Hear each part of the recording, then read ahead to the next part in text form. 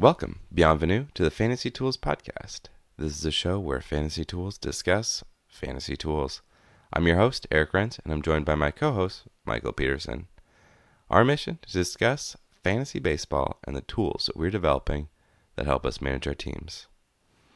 Cue that intro music.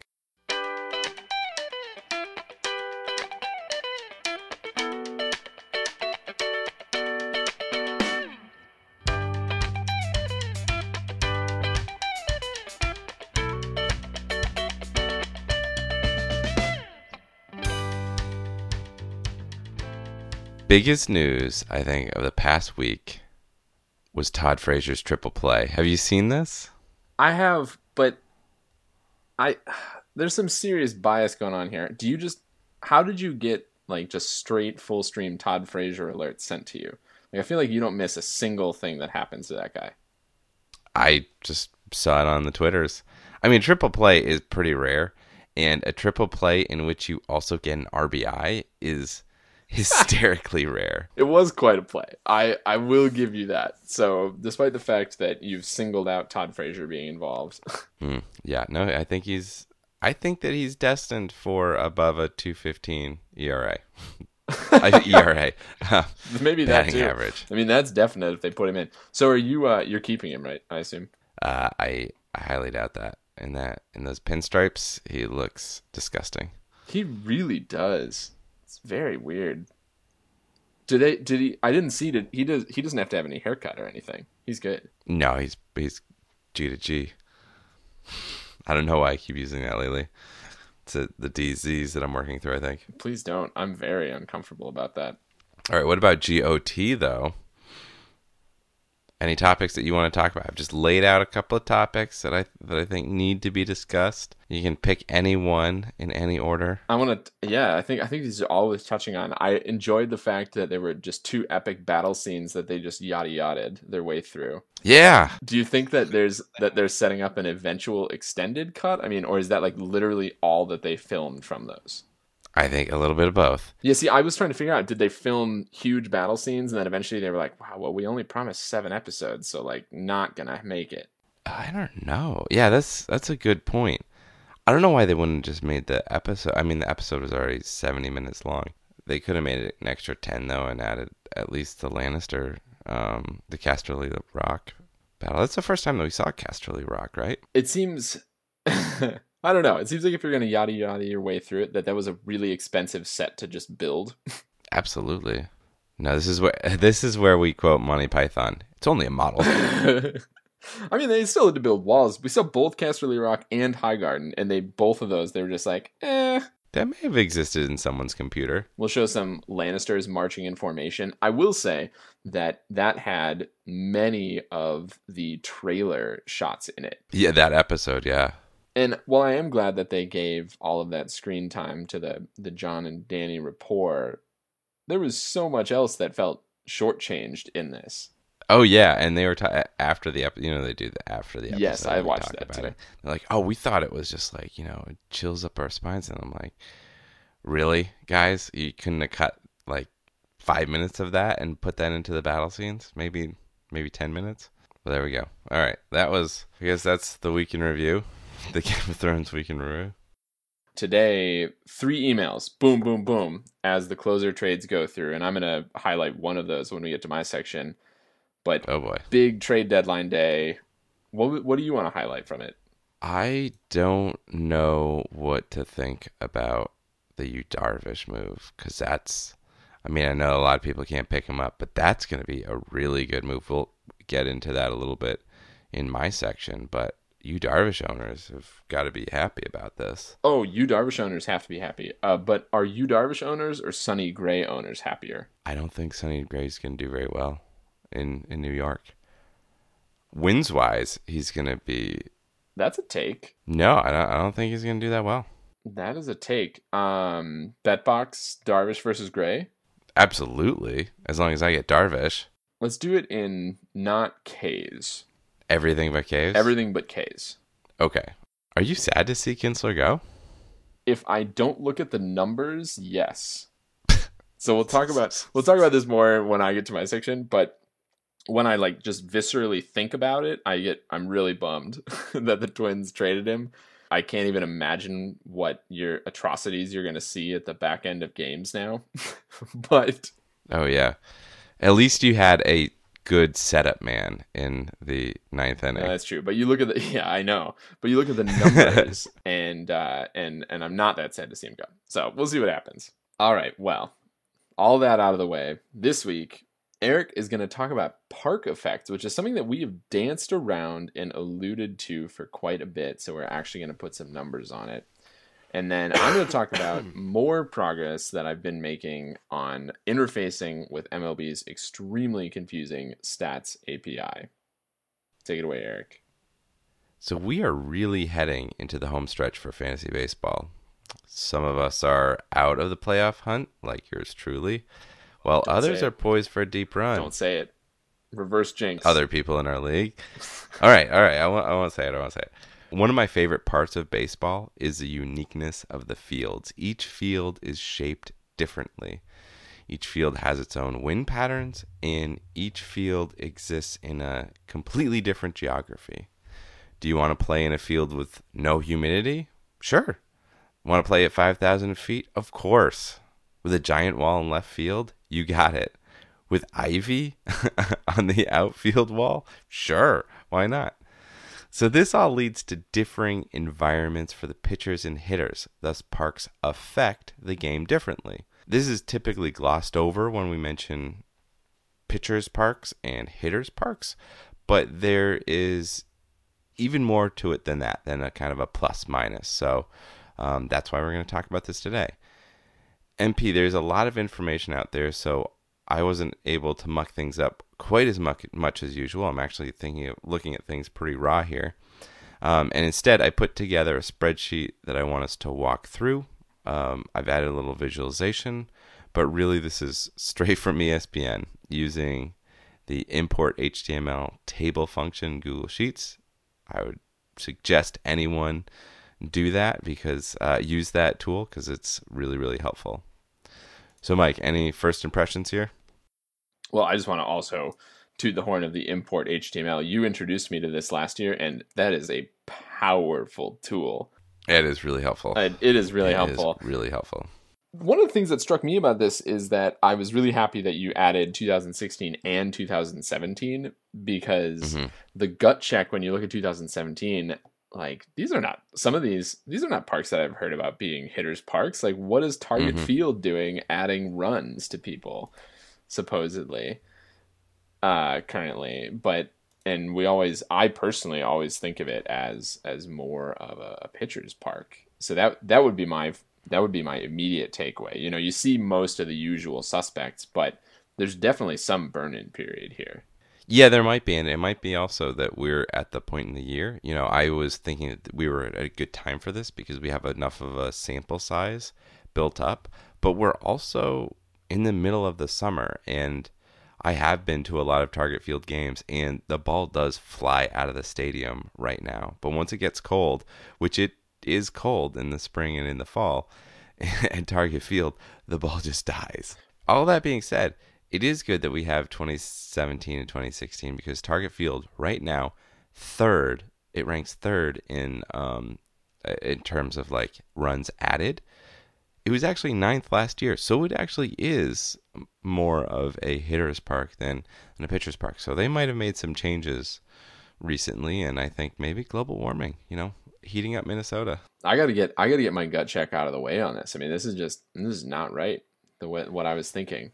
Yeah, some of these are pretty crazy. All right, so I've started putting together a couple of things that I wanted to talk about. We're already a little bit into topic number 1, top 5 fields right now.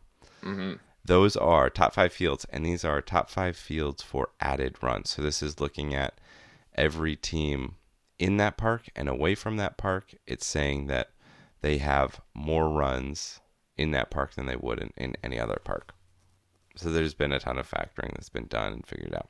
So Coors Field is number 1. Duh. It is at 5,000 feet. It's massive. It means that the balls just fly around there. Chase Field number 2. No humidity. The ball just has nothing resisting it in the air. Also, you're still at altitude. I mean, you forget that, but it's higher than most of the other parks. It is. Target Field, as mentioned, number 3 right now. New Yankee Stadium is one that I always, like, as soon as I see it, I'm like, oh yeah, of course it's a hitter's park. They were talking about that like the first year it was built. New Yankee Stadium is up there. And, of course, Arlington, whatever the heck they call it right now. That field is in the top 5. So, Target, surprising to both of us. But the rest of those are traditional hitters parks. Mm-hmm. All right, so let's go to the bottom 5 fields. This might be a little bit more interesting. So these would be the pitchers parks. We've got Citi Field. They have done numerous renovations to try to make it less pitcher friendly, but have failed every single time. Marlins Park, also a cavern. It's amazing that Stanton is able to hit so many home runs. It really is. Busch, one of my favorite named fields. Then AT&T Park and Minute Maid. I forget that Minute Maid it's the number 1 pitchers park in terms of runs suppressed. I don't know if that's just because the Houston Astros pitching is so good right now. It's that's a bizarro park, I have to say. But it was last year too, in 2016. All right, so anything you want to highlight so far? Yeah, I'm happy that Petco is not in the bottom 5. That's one that I have a lot of stock invested in Padres not being totally miserable. And Petco has been implicated often as a really miserable ballpark. This doesn't seem to indicate that it's as bad. No, it's not as bad. They did do some things a couple years ago to try to increase the hitting in that park, and I think it was a little bit more successful than Citi Field, but it's still just barely outside that bottom 5 for hitters. So the 3 biggest changes, these were the ones that surprised me. Each one that I saw. The Coliseum, aka Oakland, number 6 right now in terms of hitting, like adding runs. What the heck? That has got to regress to the mean hard. That does. I mean, I would figure that too. Especially, it's even more confusing being as that's where the A's play. Like, the A's have to play in those games. The A's this year? How is that possible? I guess they only like the home cooking? Apparently. Yeah, something weird. Well, they just racked up a bunch of runs against the Twins this past week. Yeah. Oh, yeah, they did. All right, so next is Wrigley Field. Now this is a bit more of a hitter's park. We have dined on bratwurst at these hallowed grounds, and it kind of is a hitter's park. So it is actually more surprising that last year it was so low on the list, and I think that was in part due to the pitching, it being just amazing last year. And then Citizens, another one that we've been to. So any thoughts on what's happening in Citizens that's making it such a hitter-friendly ballpark? It's not that the Phillies have gotten better. So No. I don't know. Phillies pitching staff is pitching there. Yeah, I mean that's true, but the Phillies pitching staff was pitching there last year, as you pointed out. Yeah, yes indeed. Yeah, I don't know. I mean, maybe that's a better thing, but these are such big outliers that it's hard to imagine that this is just quantifying the volatility. It feels like there has to be something going on there that we just haven't teased out. So I guess the other question here is, are these candidates to regress to the mean? As in, are we going to see those numbers flip in the second half?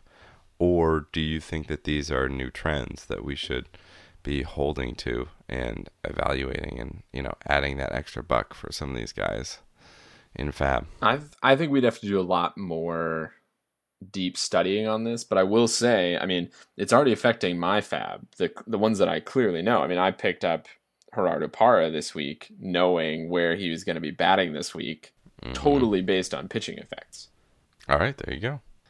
All right, so we've talked about specifics now, and now I want to get a little bit more general in a way. So, we've been talking about runs and creating an environment that has either adds runs or suppresses runs.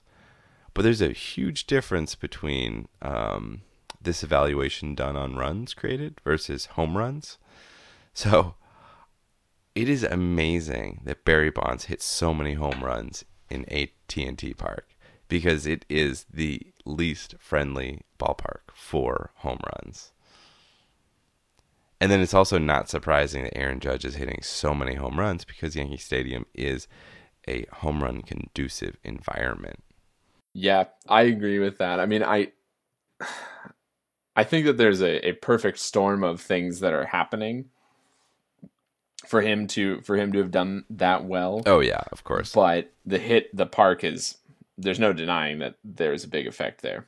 Yeah, just the shot in the arm that he got at the start of the season just probably helped him, get the power that he needed to bulk up and whatnot.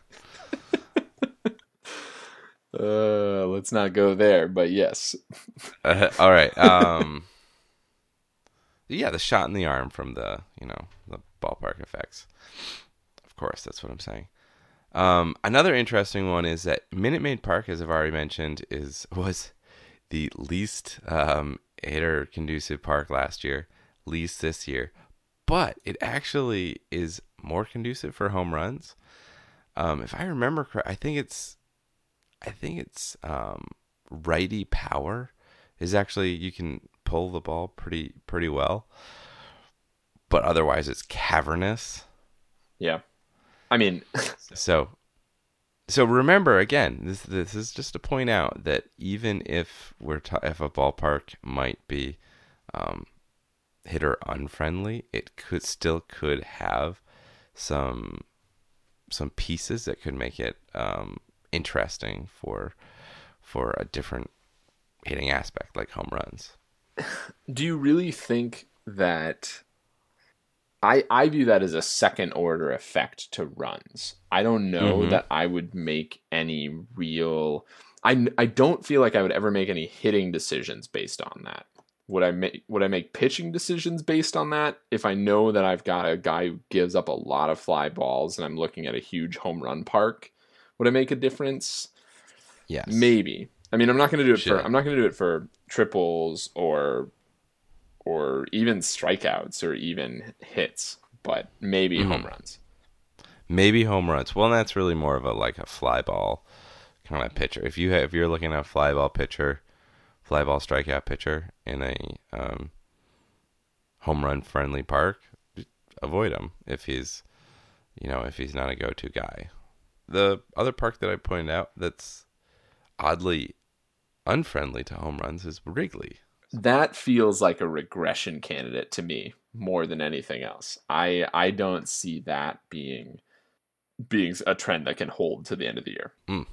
We shall find out. It was even more unfriendly to home runs last year, Wrigley Park. We shall see. Bet box? What? How? Give me something to put in the bet box on that. Whether it's going to be above a factor of 1 or below by the end of the year. Above or below 1? From now till end of year or total year? No, just total year. I still think it's going to come in below, but I think it's going to increase. Well, why don't you just below me? I mean, I would say it's going to be above 1. I'd say it's going to be above 1. You think it's going to be above 1? I think it's going to be below 1. Okay, we'll set that over under at 1, and all right, you have picked the losing side. Great. All right, so lots of information. This is all to be taken with a grain of salt, but even a grain of salt can tip the scales. Use this information when deciding between players and deciding on a weekly pickup more than a long-term pickup. Should you avoid Should you avoid spot starting a pitcher in Coors or Chase? Yes. If you're looking for a home run, should you focus on the guy headed to Yankee Stadium over the guy with a series in San Francisco? Yes. Should you drop a top 100 player for a guy with a series in Minnesota? No. So take this all into consideration with your ad drops, but don't overplay any of this. I do find it funny that our real MLB teams are on opposite ends of the playoff hunt, and our fantasy MLB teams are also on different ends of the playoff hunt, just flipped. I guess we know Eric's going to be following the MLB more, and I'm going to be following fantasy more. Here's an outtake. You know, it's funny because as soon as I lock in on the profile of things, it's fine. Like, it took me much longer to figure out what your profile looked like, but once I figured it out, it's been much easier to axe those. Do you like think of it as a shape? Yeah. What? Last week, Eric asked me an interesting question when I asserted a fairly strong statement about the stability of his statistics. He asked, well, have you actually run an autocorrelation on this? And I thought, I really wish that you hadn't called me out on that. And then I mulled it over in my head. I thought about it a little bit, and I realized, fuck it. I got to run an autocorrelation. I need to do some basic stats. I've always shied away from them a little bit because I find them ambiguous to interpret, and actually I'm going to present some very ambiguous autocorrelations and some very ambiguous correlation Pearson R's in a minute. But this is still a worthwhile exercise in that not being able to rule out the null hypothesis is always an interesting result in a variety of ways. But so this autocorrelation function, I started thinking about this, and I actually did this on a guy that we talked about last week that we recommended, which was Patrick Corbin.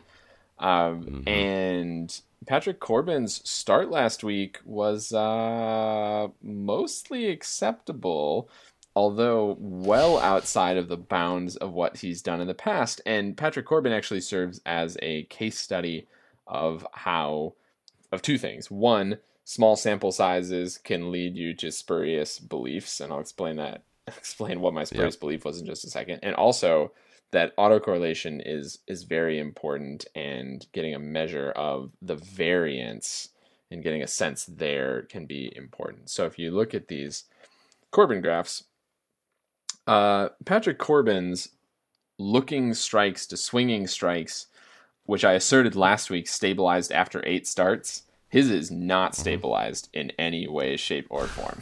It is decreasing like crazy. You run an autocorrelation on this, and there's just no signal. There's nothing that repeats. It's not stable.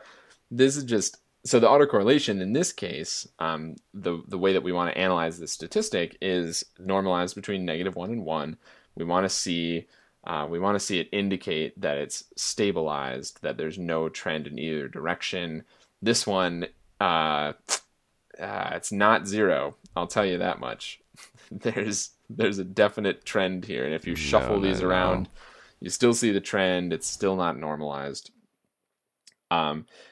But which is strange, because if you couple this with his strike fraction as a function of time, which I've long asserted is actually a good underlying metric, that is pretty close to 0, with the exception of his last start where he absolutely tanked his strike fraction. Right. And what is that start where he had an amazing start for strike fraction? Well, he's had... You mean the last 4 weeks, the ones that made us think that we should definitely pick him up?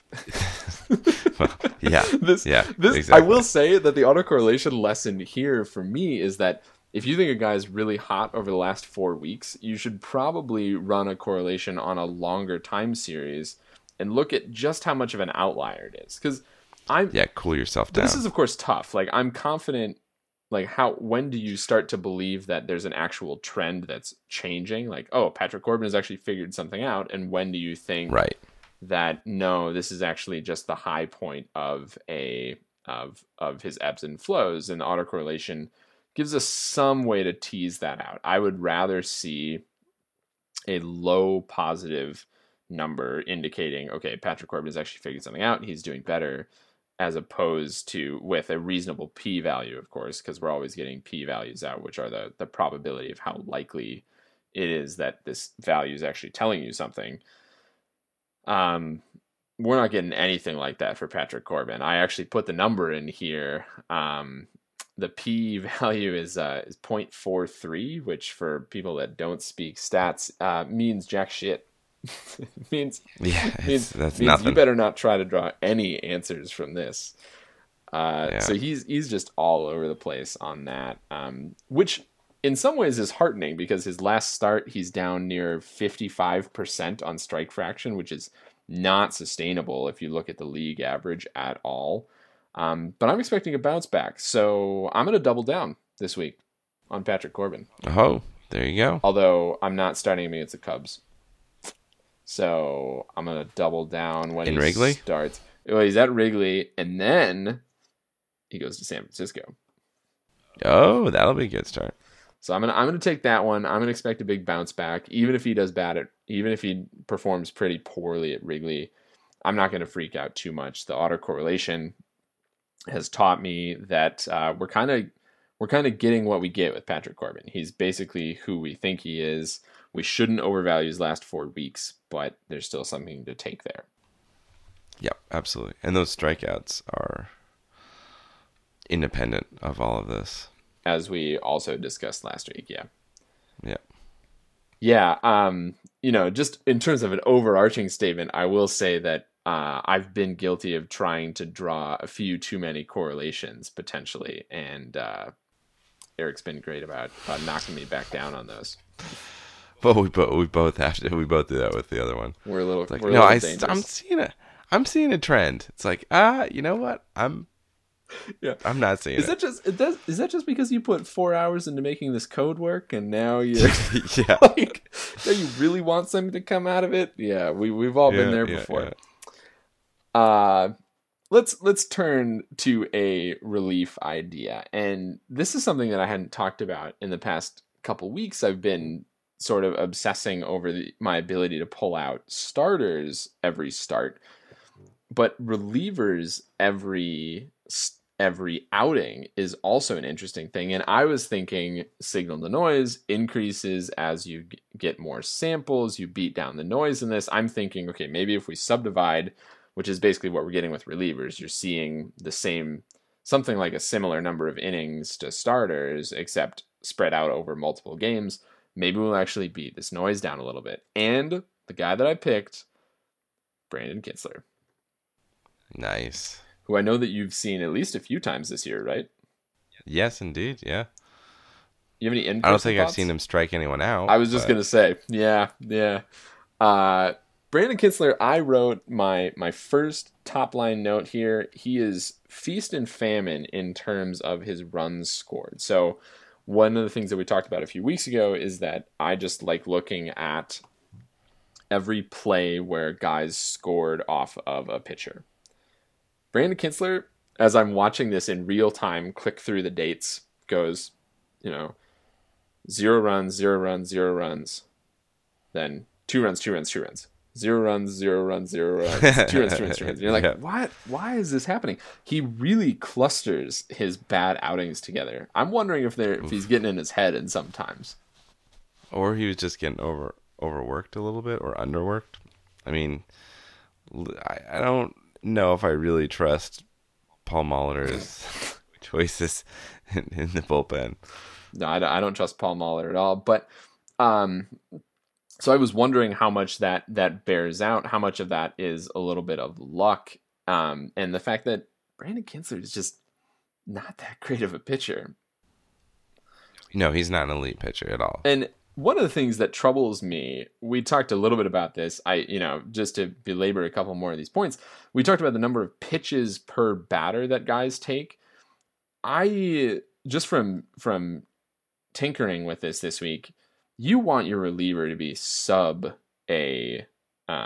starter value essentially in pitchers per batter. Like your reliever should come in, they should throw 8 pitches and get out of the inning. Like that's like the dream. Like exactly. Induce 2 ground balls, get a strikeout, you're done. Like everybody goes home happy. Brandon Kinsler does not have many outings where he throws less than 4 pitches to a batter on average.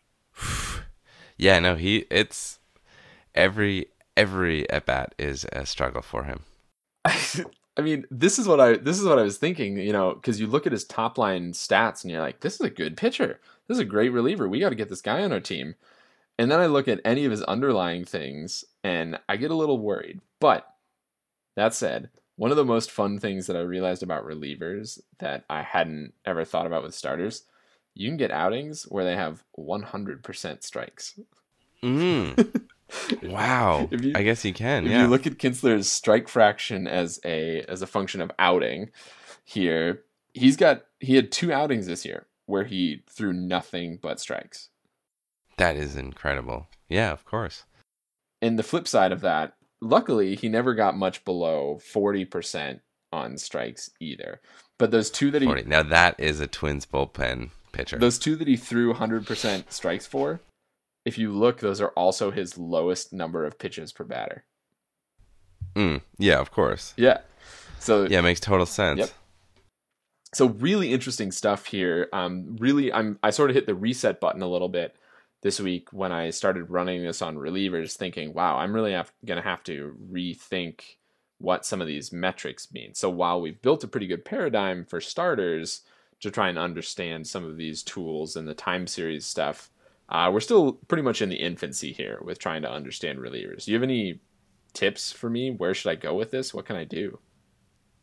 No, I mean, that's exactly right. I think that I was noticing that when I was doing a little bit of the FWAR stuff, like the K rates are, and the clustering work, the K rates for relievers are insane. If you look at them in a per 9 on the per inning, per 9 basis, it's woof. So the DISAG goes nuts with those. Yeah, exactly.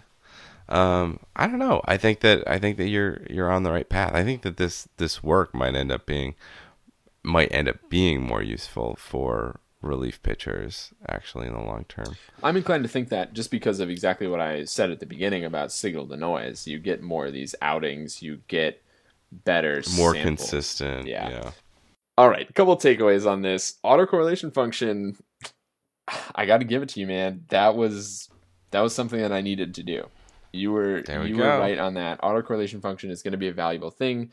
I'm going to try and push some code a little bit later this week that'll help you guys, our listeners, have a chance if you want to play with just inputting a particular player and seeing some autocorrelation on some basic stats. We'll try and make that possible because I do really think that our eyes are deceiving us in many different cases. All right, well, you want to wrap this sucker up?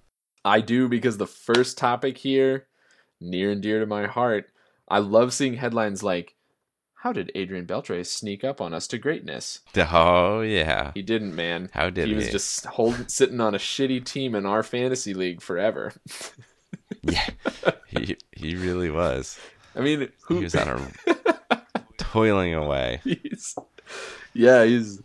knew. He's like, man, my fantasy team is just so crappy. It's so bad. It's just so bad. So I'm gonna dedicate this playoff run to Adrian Beltre. Yeah, no, it's a bad time. It's his swan song. This is his swan song. But he's been full of antics over both the course of his career and recently. You highlighted a couple really good ones. First of all, never touch his head. Yeah, don't touch his head. He gets so upset. If you've never seen a video of somebody trying to touch Adrian Beltre's head, go watch it right now. Is so funny. They never get old. He gets so upset. The still shot of him moving the batter's circle this week with the ump walking towards him. Yeah, so the whole story is so funny. He was like standing outside of the batter's box, which every single baseball player does, and the ump motioned for him to get into the batter's box. So he moved the batting circle. It's like just a rubber mound, just a rubber circle. He moved it, and the ump tossed him out of the game. Rather than having any sort of sense of humor, tosses him out of the game. Just hysterical. What a guy. And then tops it all off. 3,000 hits. That really snuck up on me. I will admit, I was not aware that was coming up. How many of those did you get on your fantasy team? A lot. I mean, he's been an integral part of driving up my batting average for years and years and years at this point. Yeah. All right. Well, I think that brings us to the review session. ramen, an international delight. Whether you have it out of a Top Ramen plastic pouch, or you go to a nice shop and have hard-boiled eggs and an actual meat in it. It's all the same thing, right? Ramen. It's all the same thing. Just all the same thing. It's just. I there's this excellent Chinese grocery store near my house, and it has literally a wall of ramen of just I mean, I don't even know. It feels like 100 kinds. It's probably like 25, but I've been working my way through them because, it really breaks the bank to spend that 95 cents on the different packets. I gotta say, I got some pretty clear favorites. So don't tell me that there aren't differences. So you're talking about the 25-cent packets of like Murashino or whatever the heck it's called, ramen, or are you going through like the different, like the ones that come in cups versus the ones that come in like all sorts of different packets? Oh, I'm working through everything. Yeah, ones with up to Wow. 3 flavor packets. Some of them have an oil packet that you add at the end. I mean, dude, What? there's a real world out there in prepackaged ramen, to say nothing of what you semi-derisively tagged as the fancy ramen that you get at restaurants. I'm trying to read you. I'm not sure where you come down on this yet. I like it. I mean, Oh, I like ramen. that was sort of I like the unexpected. All right. I like going to a restaurant. There are things about ramen that I do not like, specifically how much liquid gets all over me when I eat ramen, especially out in public, and how you have to have that like bent posture like over the noodles, like you Oh, know? Yeah, exactly. Exactly. But I really quite enjoy it. Pretty good. Though it's one of those foods that like sort of like pizza, where it's like good pizza, bad pizza, still pizza. yeah.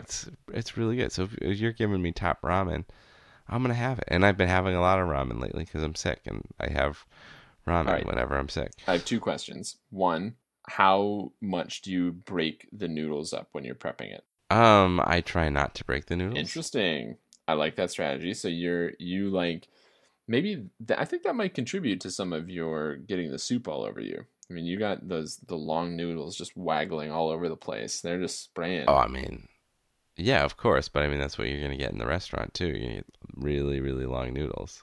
They're supposed to be really long noodles. I will say that I break my ramen up You break your ramen. because because this is question number 2. Have you ever used the noodles? Have you ever used a ramen packet for anything other than its intended purpose, specifically a salad? Yes, yes, I have used ramen noodles for other purposes. So good, right? That's Most actually a definitely, very yeah. real purpose. Well, cool. So I think we both agree ramen is good. Have you gone to many ramen restaurants Oh yeah. in your day? Oh yeah. Any good Saint ones in St. Paul? I should try. I don't know about ramen ones in St. Paul. I don't have anything to say about that. Mm, okay. Well, next time you're here, we might have to go venturing. Time for a little housekeeping. Be sure to subscribe to us on iTunes and follow us on Twitter. Fantasy Tools, Mind the Z. Thank you, Mild Manner, for letting us use your tunes. Be sure to follow them on SoundCloud and Facebook. Feel free to email us with questions or comments. Send us messages at fantasy.tools@gmail.com. Again, Mind the Z. All I've got left is worst luck to you, buddy. Worst of luck to you too.